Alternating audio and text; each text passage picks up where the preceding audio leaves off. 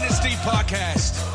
We are here with your hosts, Dave Reed, Ryan Wilkinson, and Joey Gallo.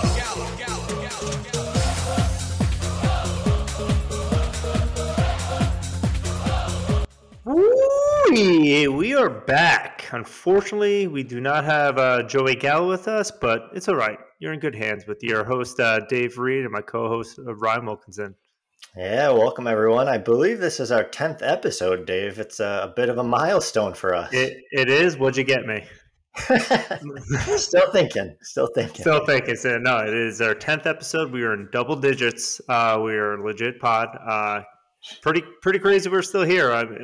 Reflecting on anything? Any thoughts? Yeah, it's been a fun ride. 10 episode ends. We'll see if we make it to 20.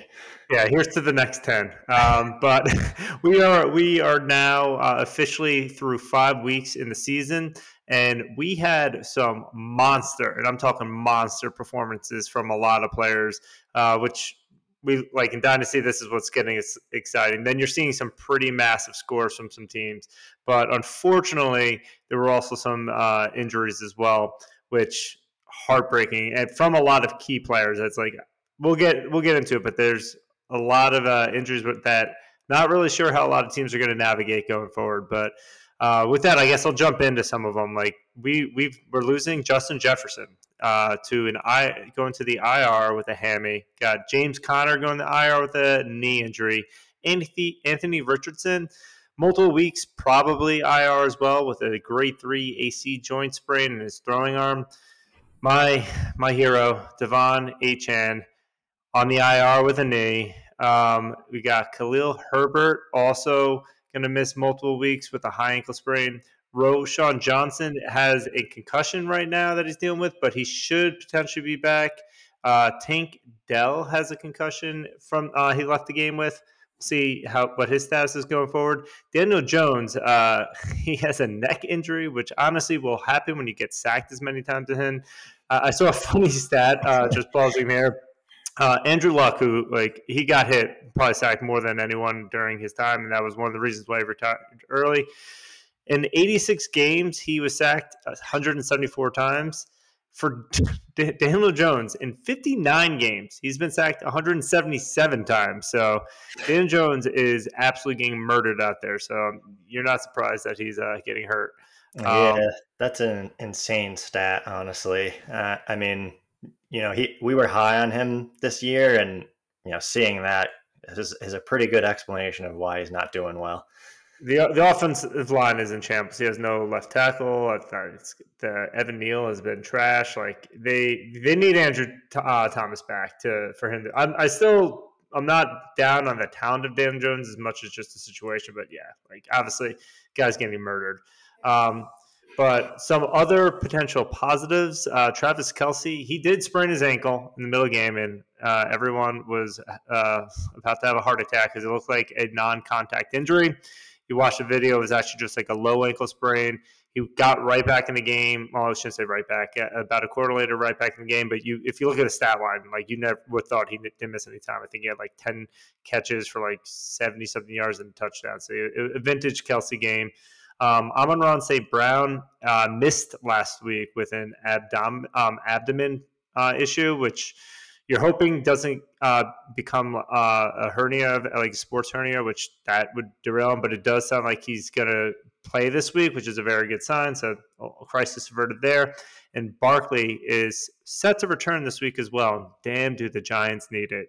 I was just going to say, Breda has not been cutting it. So the Giants definitely need Barkley back. The whole offense has not been cutting it. I think Barkley's going to get fed nonstop. But what other of those injuries do you think are the most impactful? I mean, some of them are pretty obvious, but which ones are you looking at? Yeah, overall, I have to say between last week and this week, I feel like the injuries have been pretty crazy, and it seems like more significant than in seasons past. I don't know if that's maybe just paying attention more, but there's some big names in here. Obviously, Justin Jefferson is a huge injury. Maybe Osborne steps up a little bit more, or, Addison now takes over that Justin Jefferson role. But for anyone with Jefferson, that's a huge loss. James Conner, too. He was a workhorse back that you're now losing.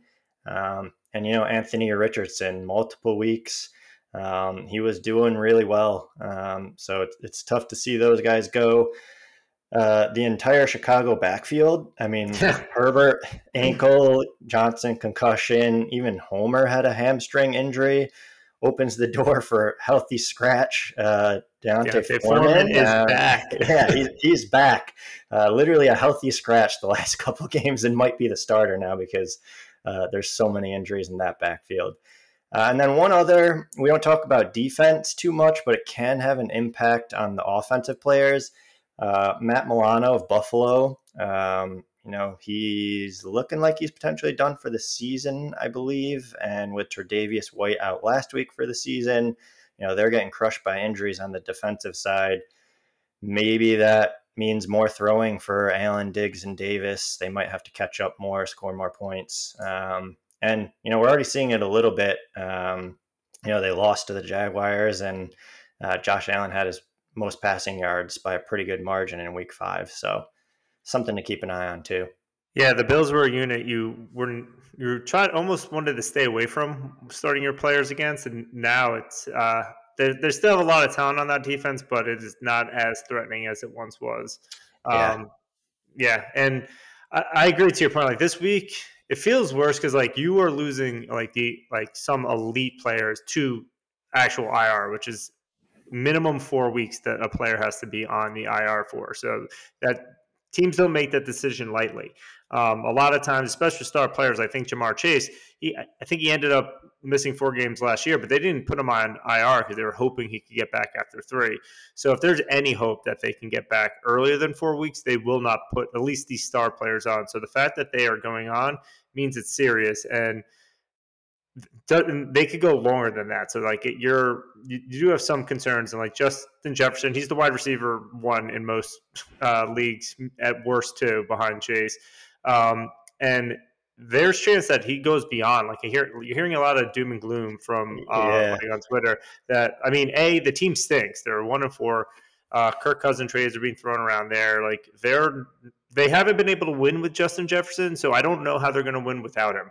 So at the end of that IR, they could be that, like, the window, if it opens up, they could be 1-8 at that point. Like, would they bring back Justin Jefferson at that point, or just keep tanking, keep him on IR? So you might be without him for an extended period of time, which that's going to hurt a lot of teams. And then Devon Achane, he looks like an elite top, potentially 5-10 running back in the league right now. Like every time he touches the ball, it's 15 yards. Like I'm not even exaggerating. He's averaging like 15 yards a touch. It's crazy. And now he's going to miss multiple weeks. You don't know what it is yet or how serious. They're saying it's not season ending. So hopefully he gets back. The offense definitely needs it, but that offense is just high flying anyway. So yeah, you hate to see that. And Anthony Richardson, this one, it's tough because it's like a serious sprain on his throwing arm. And the guy, he just keeps getting hurt every time he plays right now. And he's a big, strong guy, but so it's definitely tough. Like, fortunately, if you have Gardner Minshew, I think that's enough to get by. But again, Anthony Richardson was looking like a top 5 fantasy option the way he was playing. So yeah, it hurts more when you start seeing like elite play. Like even seeing Kelsey miss time scares you. And then Amon-Ra and Barkley, like these guys being out, these are first and second round picks in redraft. Like these are the elite of the elite, and you're without them, so it's very tough. Yeah, no, it's huge names, like you said, and it's not just a small injury where they are questionable and might not play this week, but they'll be back next week. We're talking long-term injuries for these guys that are cornerstones of not only their real-life NFL teams, but also most people's fantasy football teams. So there's a lot of opportunities out there too for guys that are going to have to step up. So we'll see who takes advantage of these injuries over the next couple of weeks. But they're definitely devastating injuries. Yeah, but there were a couple players who did come back, so it's not all negative here. We want to start bring some positivity back to the pod. Cooper Kupp came back in a big way. He was vintage Cooper Kupp again. Like he didn't miss a beat. I think his final stat line What did he have? 8 receptions for 118 yards. And honestly, early on, it looked like he was going to go for like 20 receptions. Like they were feeding him often. And the one Yeah, thing that we also learned, he can coexist with Puka Naku. So that's what I was just going to very, say. very Yeah, excited to see both of that. them did really well. So I think, the concern was that Puka would get pushed aside, but it seems like both of them can be sustainable. And, as a cup owner in redraft, it was great to see him get back out there and do well in his first game back. I thought, from the beginning of the season, the injury was going to linger and he might miss more time than they were even saying. But to see him right back out there in week 5 and to have a big week is awesome for him. Yeah, and you know who was the odd man out was the guy that this pod has been hating on is Van Jefferson. I think he played like 2 snaps or something, maybe 2% of snaps, and then was immediately traded to the Falcons after this week because they're like, yeah, we definitely don't need this guy with a future 7th and 6th round pick swap to the Falcons, which the Falcons is also worse than hell if you're a wide receiver in that Arthur Smith offense. Which actually did look better this week, which we'll get into, but sent them to one of the lowest pass rate teams in the NFL. So, yeah, not a lot Yeah. of positive vibes for Van Jefferson. No, unfortunately, but I think he's going to be non-existent fantasy-wise. yeah, but someone who else came back, and we'll get into the bigger impact, is Burrow started to look kind of healthy. So we're all hoping that he's returning back to form because there's a lot of fantasy goodness to be had in the Bengals offense. But with Yeah, that, he we'll did. start. You know what? That's a good leadway, right? Right. I think we should go into Smash Williams. Yeah, right. Your Smash Williams is I think a member of the Bengals. Who do you want to give the award to?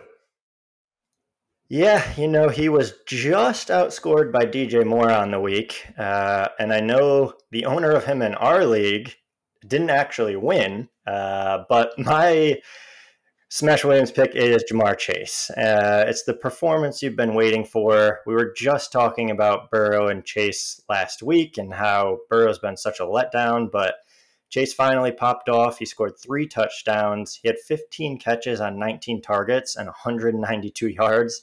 That's what you've been looking for all season long if you drafted him.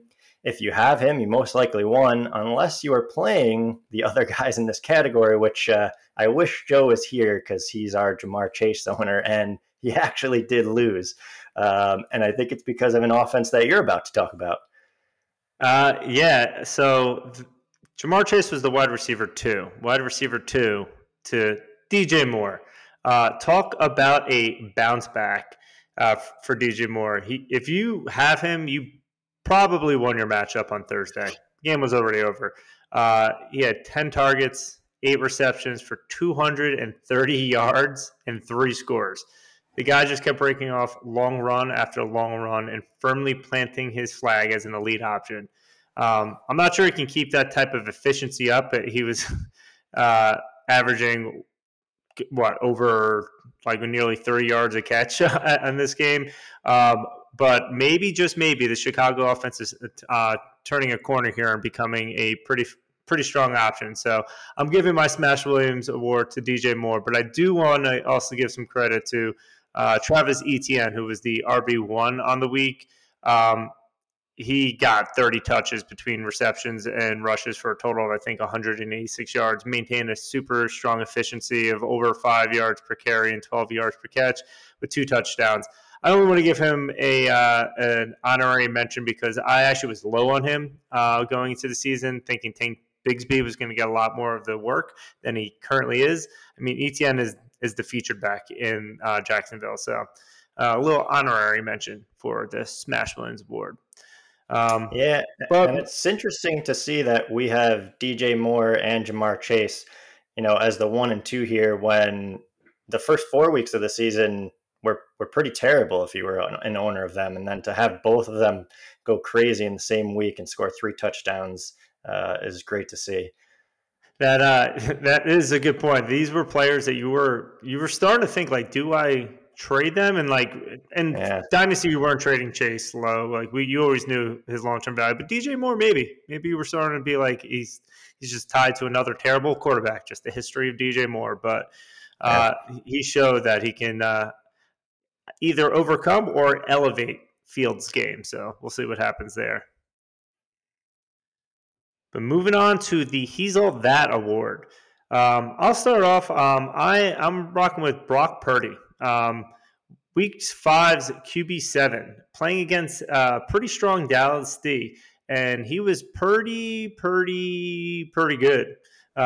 Brock was the rock for his team, going 17 for 24 with 71% completion rate. Only 252 yards, but 4 touchdowns, 3 of which went to Kittle, who another very strong play this week. But honestly, this guy just seems to be getting more and more comfortable in this offense as he goes on. He hasn't even played a full season, technically, for the 49ers, I don't think. And although he doesn't have like the physical skills that wow you, like maybe a Josh Allen have or a Mahomes with certain throws, he does make very, very strong, impressive throws with – he puts the right amount of touch that gets like the right shape of arc that goes over the defenders that literally like you see them jumping and it's just out of their reach. And he's constantly hitting the receivers in stride. But the biggest thing I've noticed for him is he's just processing the play so quickly. Like it's crazy how fast he goes through all his reads and knows exactly where the ball needs to go and does it immediately. That's why the 49ers were like they saw that too, and they were willing to give him the lead job there and ship off Trey Lance because you can just tell that this guy's operating on another level. So originally going into the season, you may thought this guy was a safe middle to back end QB2. He's looking much more than that. He's looking like he could be potentially in the top 15 quarterbacks going forward in fantasy. So, and he's tied to an offense that's almost always going to be in the red zone. So he gets He's All That award. Yeah, and that's what I was just going to say. It's really that whole entire offense, right? It's kind of crazy, but pick a position in that offense, and they're having an amazing season so far. They look pretty unstoppable. When you're in the red zone that often, like you're going to get touchdowns. Like I mean, Christian McCaffrey just 14, 15 games straight with it, but can't even talk about him. It's just insanity. But yeah, my He's All That for this week was George Pickens. Mainly because the Pittsburgh Steelers are the 30th ranked offense. Now, somehow they are miraculously 3-2, but they are the 30th ranked offense. Pickens had 25.6 fantasy points in week 5. He was mediocre at best in a couple weeks. I think he had one good week 2. I think his ups and downs are mostly a result of the quarterback play, but he's turning into a solid depth piece who is likely a stud if he had a better QB. He was drafted, in the middle rounds of a draft, and right now he's wide receiver 13 on the year. So that's pretty good value on an offense that hasn't looked great. So, a lot of other people on that offense were expected to do better than they've been doing, but Pickens has been doing pretty well. Yeah, my bold prediction is, although there were pieces that were right. But a lot of pieces that were wrong. If you have that many pieces, you're going to get one right. Balls, sprinkling them out. I was just like at the roulette table. I was just putting a lot of chips on the table. Pickett not looking good. Deontay was fine until he got hurt. Najee just looks horrible. Like in Dynasty, I think I might bench him. Like he doesn't look usable at all.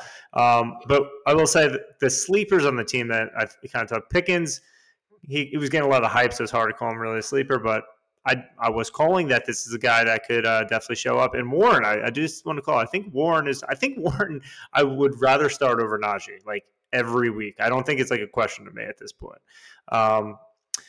But yeah, that offense did not improve from last year. Moving down to the Doug Flutie Hail Mary Award. Rye, you got a couple here. Why don't you toss them in? Yeah, so I went with the top 2 Washington Commanders pass catchers. Obviously, McLaurin and Dotson. Oh, no, it's Logan Thomas and Curtis Samuel somehow. You may have streamed them. I know Dave here did start Logan Thomas. And if you did, you got 20. I did. As a flex. I'll give you credit for that one. He had 11 targets for 9 catches, 77 yards and touchdown. He wasn't drafted as anything more than a depth bench piece, yet he had more targets than both McLaurin and Dotson combined, who only had 3 and 4 each. And then Curtis Samuel, I feel like, has kind of come out of nowhere here. He had 15 fantasy points in week 5, 7 targets for 6 catches and a touchdown. He was also drafted very, very late and wasn't on anyone's radar yet.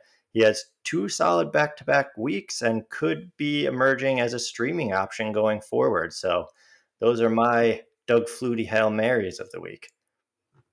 Yeah, I mean, these it does not make sense to me that McLaurin and Dotson are not dominating more of the offense. Dotson, especially, the biggest disappointment to me. I was huge on Dotson. So they are just spreading the ball out in Washington. But I do got to say, Logan Thomas does look like he is one of the focal points of this offense. And it's pretty crazy because he was an up-and-coming tight end a couple years ago. And then he had like a devastating knee injury and wasn't even sure if he was going to play again. And going into this season, he was like a little beat up in the offseason, but picked him up because I was like, I remember when he was kind of becoming a thing to see what would happen. And he's a thing. Like he is, I think he had like 11 targets, he said. Yeah, he did. Yeah. Yeah. And then the tight end premium league like we have, that is gold. So, yeah, that's why I was like, I will say I did not expect a performance like that. I was like, oh, he's getting targets. If he catches 5 balls, that's 5 points. And then whatever yards on top of that, that's decent for a flex in a deep league. But he was a Hail Mary for me. Yeah, it's funny you say that because I have McLaurin and pretty much now I'm just like, hopefully he gets 5 catches each week and exactly. Get a few points out of him. And I just don't understand how the wide receiver 1 and 2 on the team are not producing, but there's other players on the team that are doing really well. It's just so crazy. Yeah, and Logan Thomas is also like the biggest red zone threat. They're always like looking to throw too. It is weird. They have like elite wide receivers on the side. Like I would kill for the Giants to have Dotson and McLaurin, and they're just not using them. Yeah, it's crazy. But who do you got? I know you got an interesting offense to talk about as well. Yeah, so then my next 2 awards are interesting, kind of connected. My Hail Mary, because like if you started this guy, you have some balls of steel, or you're just desperation play. Because the QB6 on the week was Desmond Ridder. Yes, I'm as shocked as you are. But if you watched him too, it wasn't like he just had a good fantasy day and just like stumbled into it, which we do see players do sometimes. He looked good on the field and he won the game for the Falcons. He was strong from beginning to end. And then at the end of the game, after CJ Stroud threw a beautiful ball for a touchdown with 1 minute and 49 seconds left, that was too much time for Ridder. Ridder comes out and goes on a game-winning drive to kick a field goal and win the game. He threw for 37 passes, completed 28 of them for about 76 completion rate, which is very strong. 329 yards, only 1 touchdown, but he also ran in another. And he even made Kyle Parts, which we'll talk about in a little bit, a start-worthy option this week. And the other thing that's crazy about this is like, first he's Desmond Ridder. Everyone thought he was terrible going into this week. I think he was on Joey's shit list, but even his own teammate Matt Collins was yelling at him on the sidelines because of how bad he was last week. But the other thing is like they were playing the Houston Texans. Quarterbacks do not typically do well for fantasy against the Texans. Not because the Texans' pass defense is elite, it's because their rush defense is so bad that teams just run all over them and you don't have to pass. And you're thinking about, this is the Falcons, Arthur Smith's offense. They got Bijan. They even got Algier. They're just going to run all the Texans. They did not. Both Bijan and Algier were actually pretty bad on the ground against the Texans. But Ridder to the rescue. Huge day. If you force to play him as your QB2, which I know in our league, someone did actually have to do that. Man, did he come up big for you. And honestly, if he can continue to look that good going forward, maybe he keeps the job for the full year. So we'll see what happens. But that leads me into my next player for the Ferrari in a trailer park, because this is kind of a combo deal. It's Kyle Pitts.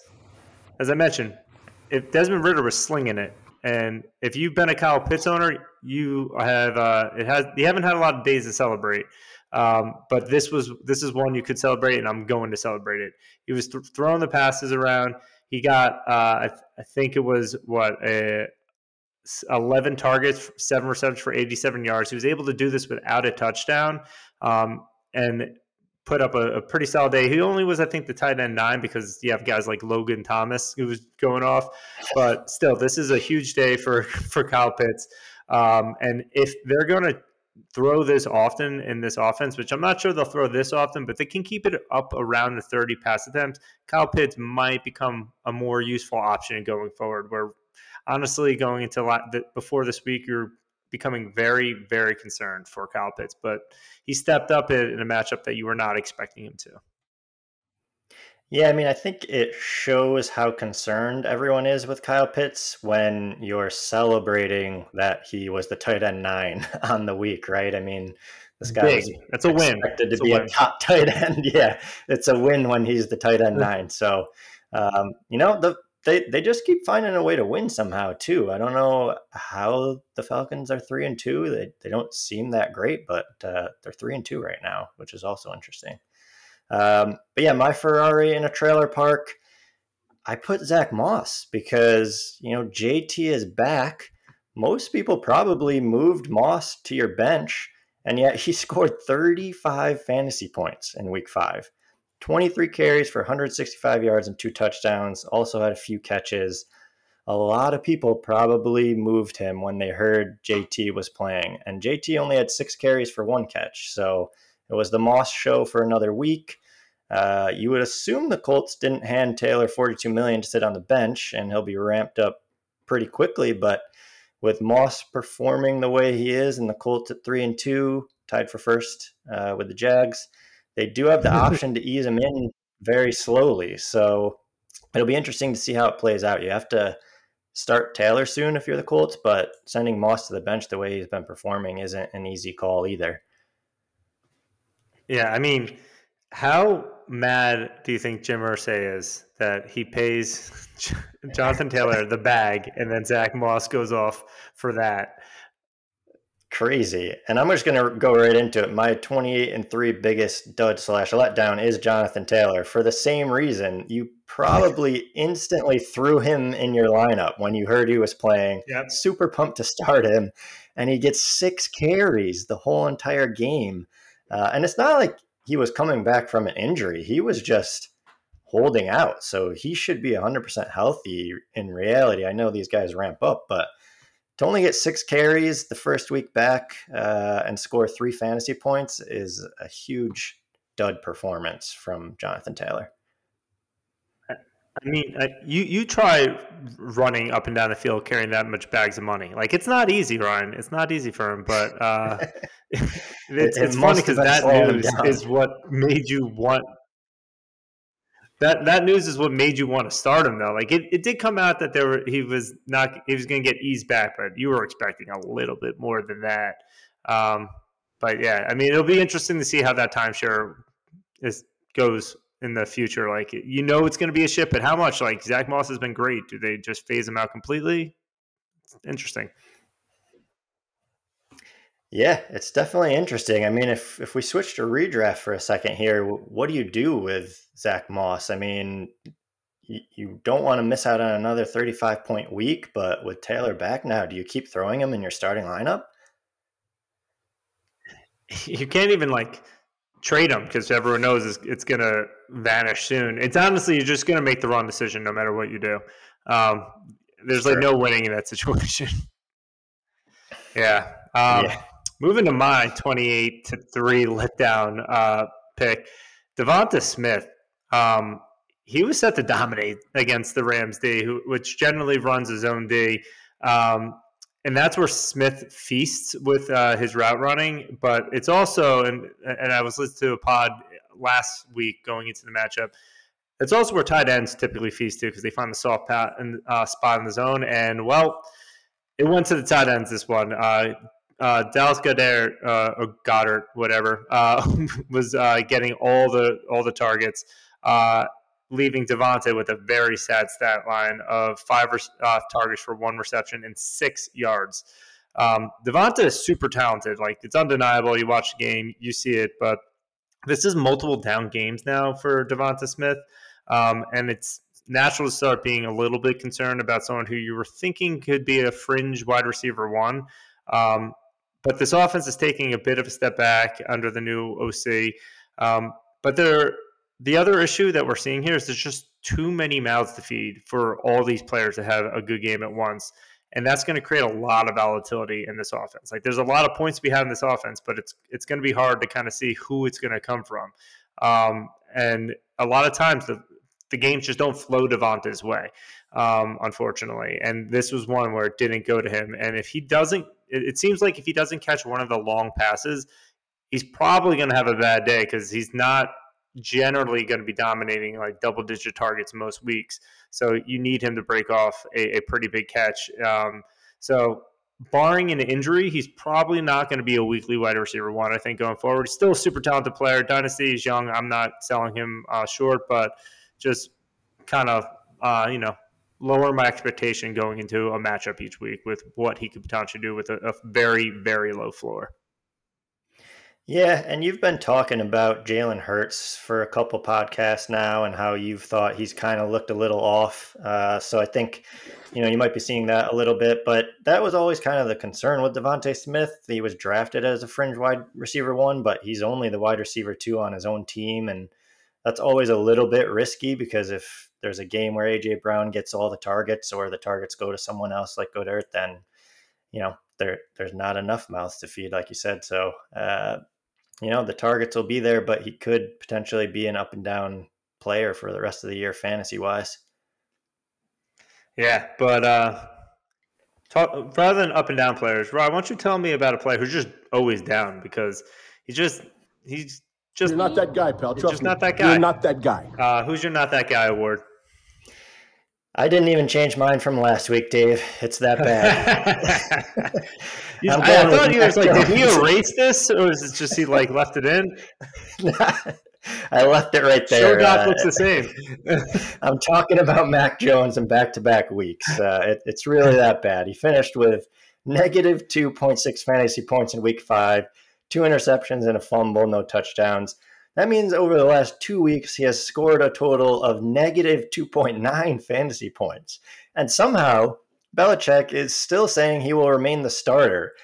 I got to assume that some of that is just posturing, though. He's replaced him with Zappe in the last 2 games. So you would assume that the full-time switch has to be coming if Mac Jones doesn't start playing better.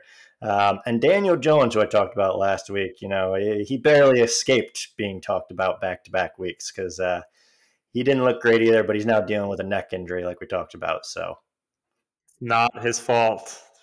Mac Jones' fault, but not Daniel Jones' fault. I was actually going to do Mac Jones, and so you had it in the show doc, and I was like, Ryan's right. That's really the not that guy award. But there was one other guy that I feel like hasn't really been talked about before this week, and I'm not sure. I think we all were just kind of giving him a pass. He is dealing with an injury, but Miles Sanders finishes last week with 1.2 points. He had only 7 carries for 32 yards, 1 target, did not catch it, and fumbled the ball. And this was after the week before, which is, again, why I don't know why we didn't talk about it, where he only had 4.7 points on 13 carries for 19 yards. He had another 3 receptions for 13 yards. Like, yes, those are back-to-back horrible weeks of less than 5 points. But that is just like, you could pick a guy off of waivers who scores more than that. Like, Justin Watson, who I got out of waivers in Dynasty, is a more reliable option than that the past few weeks. And again, Sanders has been dealing with an injury. I think he missed practice again today.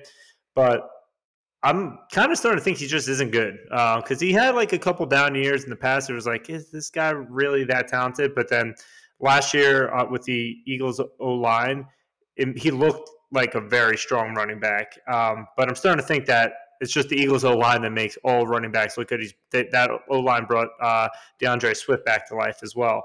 And now Sanders is looking exposed from a talent perspective in Carolina. And So, and the issue there too is like not only is the offensive line not as good, the team as a whole is not that good. So they're not going to be in a lot of positive game scripts for a running perspective, which is why you start seeing these low carry counts. But he's not catching enough passes. Like that was what we were kind of hoping for out of Sanders. Is like, yeah, they're not going to be a good team, but he should be on the field a ton. And you would expect a rookie quarterback is going to check down to their running back a lot to avoid sacks. But Bryce Young hasn't looked strong and not been utilizing the check down as much. So you haven't been getting those fantasy points you were hoping for. But at least Sanders got the bag of about $25 million. But I'm starting to think that this is someone you just, honestly, for the short term, you just can't start until you start seeing something on the field because he's been that bad.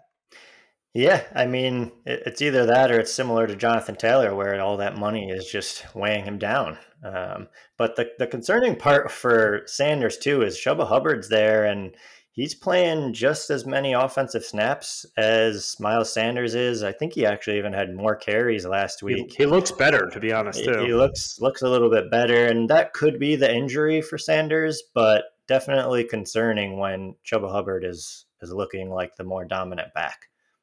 Yeah. That it's disappointing too because like I was believing in Sanders going into draft season. I thought he was going to be very good, and when I think our co-host who's missing from this pod, Joe, he actually made a trade up in the startup draft to get Sanders, and I applauded it. I thought it was a great move, but it a lot has changed since then. A lot has changed since July. Yeah, for sure. It feels like a long time ago. Oh man, but. I'm happy to see none of my players in the bad sections, but I will say I think Kaffir and Mike Williams had about 3 of the blow-up players, so bravo for that team. But that leads me to giving a quick update on how our league, the Nonstop Fantasy Weekly Dynasty League, is performing. So we are 5 weeks in. The first division, Crope is tied with me. I want to say tied with me, but he does have a slight edge of about 116 points scored over me. It's insane. It's insane how many points his team is scoring week after week. Yeah, he has 3 of the 5 weekly highs, and we'll get to it, but he broke the record again this week. So his team, we were saying like if players hit, like he has the highest upside and can absolutely run through this league. And early in the season so far, he is doing it, but he does have 1 loss. And that's to your boy. I think I have one of the second lowest points scored in the league, but I've been very consistent except for 1 week.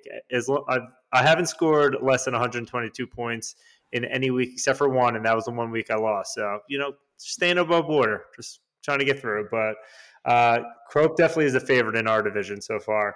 But then in Division 2, you got Adam Cohen and Katz, who are currently separating from the pack a little bit at 4-1, and the rest of the division at 2-3.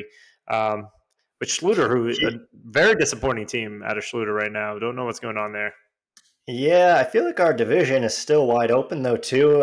Adam, unfortunately, is that team that has Justin Jefferson, so he just lost him for some time, and the rest of us aren't too far behind. So I don't know if I would declare a winner there yet. And even in terms of tanking, we thought, is it time to try to get some more picks or anything like that? But I feel like everyone in that division is still in the running.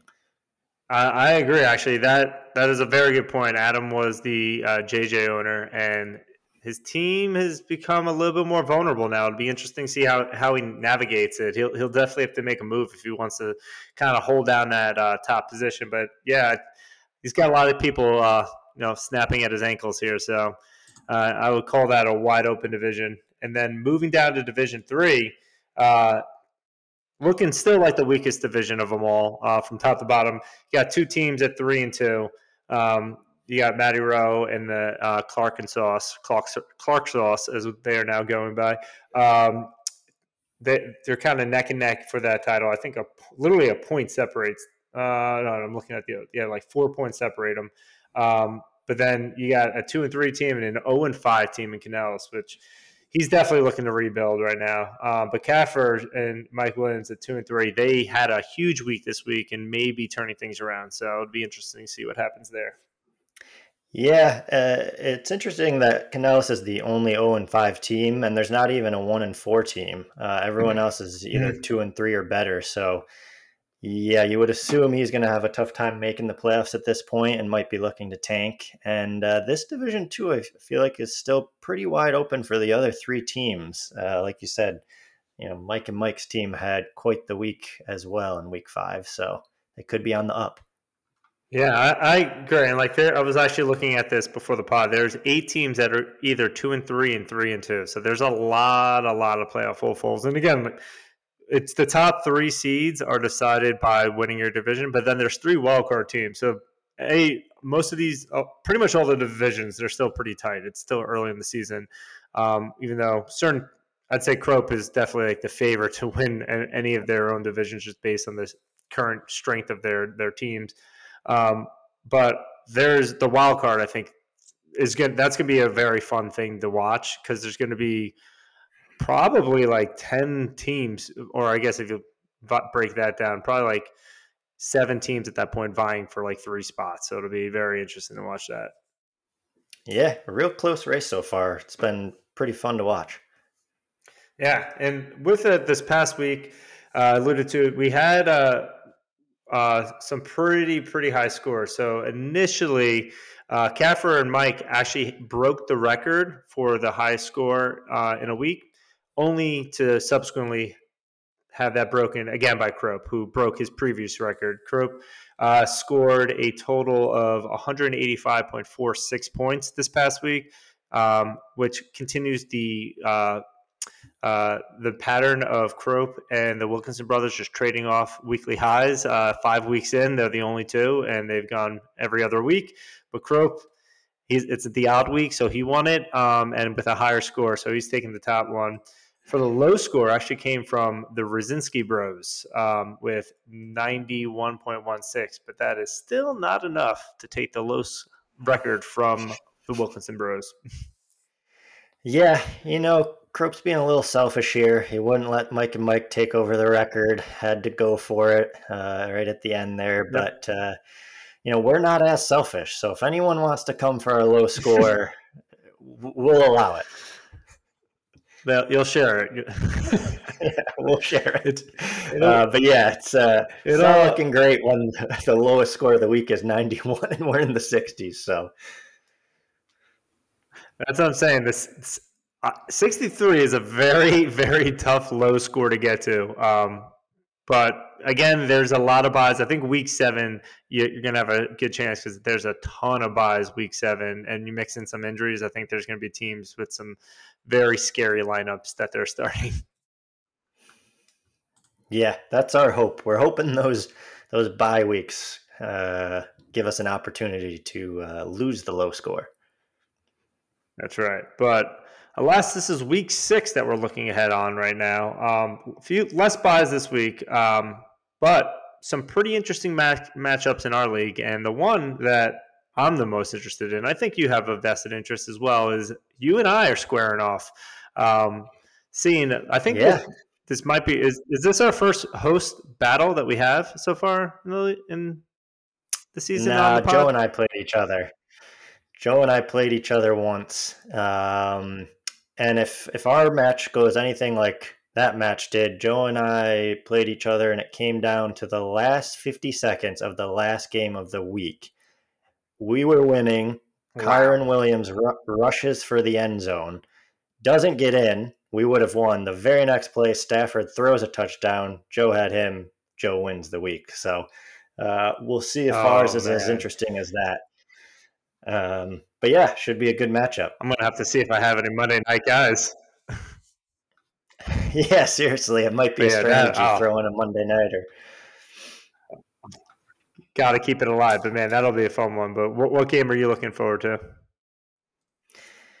I was looking at Mike and Mike versus Crope. Both of them just went off for over 180 points. So both teams, juggernauts right now. We'll see if Mike and Mike can get revenge for Crope stealing that high score from them at the last second. Yeah, that revenge is a dish best served cold. So we'll see how that goes. But yeah, and as far as like fantasy and real NFL goes, I'm very interested to see if Burrow is actually healthy against the Seahawks this week, and also if Christian McCaffrey can keep his touchdown streak up to, I think it's 15, or he'll make it 15 straight. But those are just a couple things for me. Other than that, not too many games that excite me. Yeah, same. I mean, we talked about that offense. You would assume CMC has a pretty good shot of making it 15 weeks straight, so we'll see. Yeah, I just don't see how anything stops that offense from getting to the red zone. If they're in the red zone, it's going to McCaffrey. Yeah.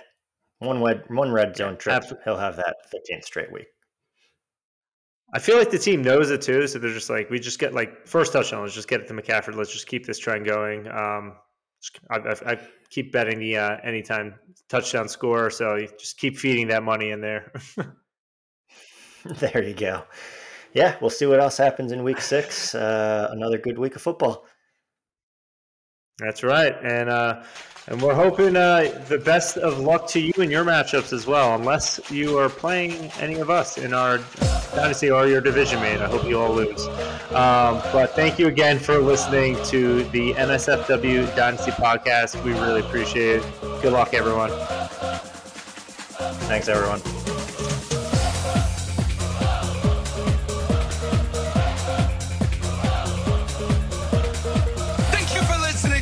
Episode of the NSFW Dynasty Podcast. Tune in next time.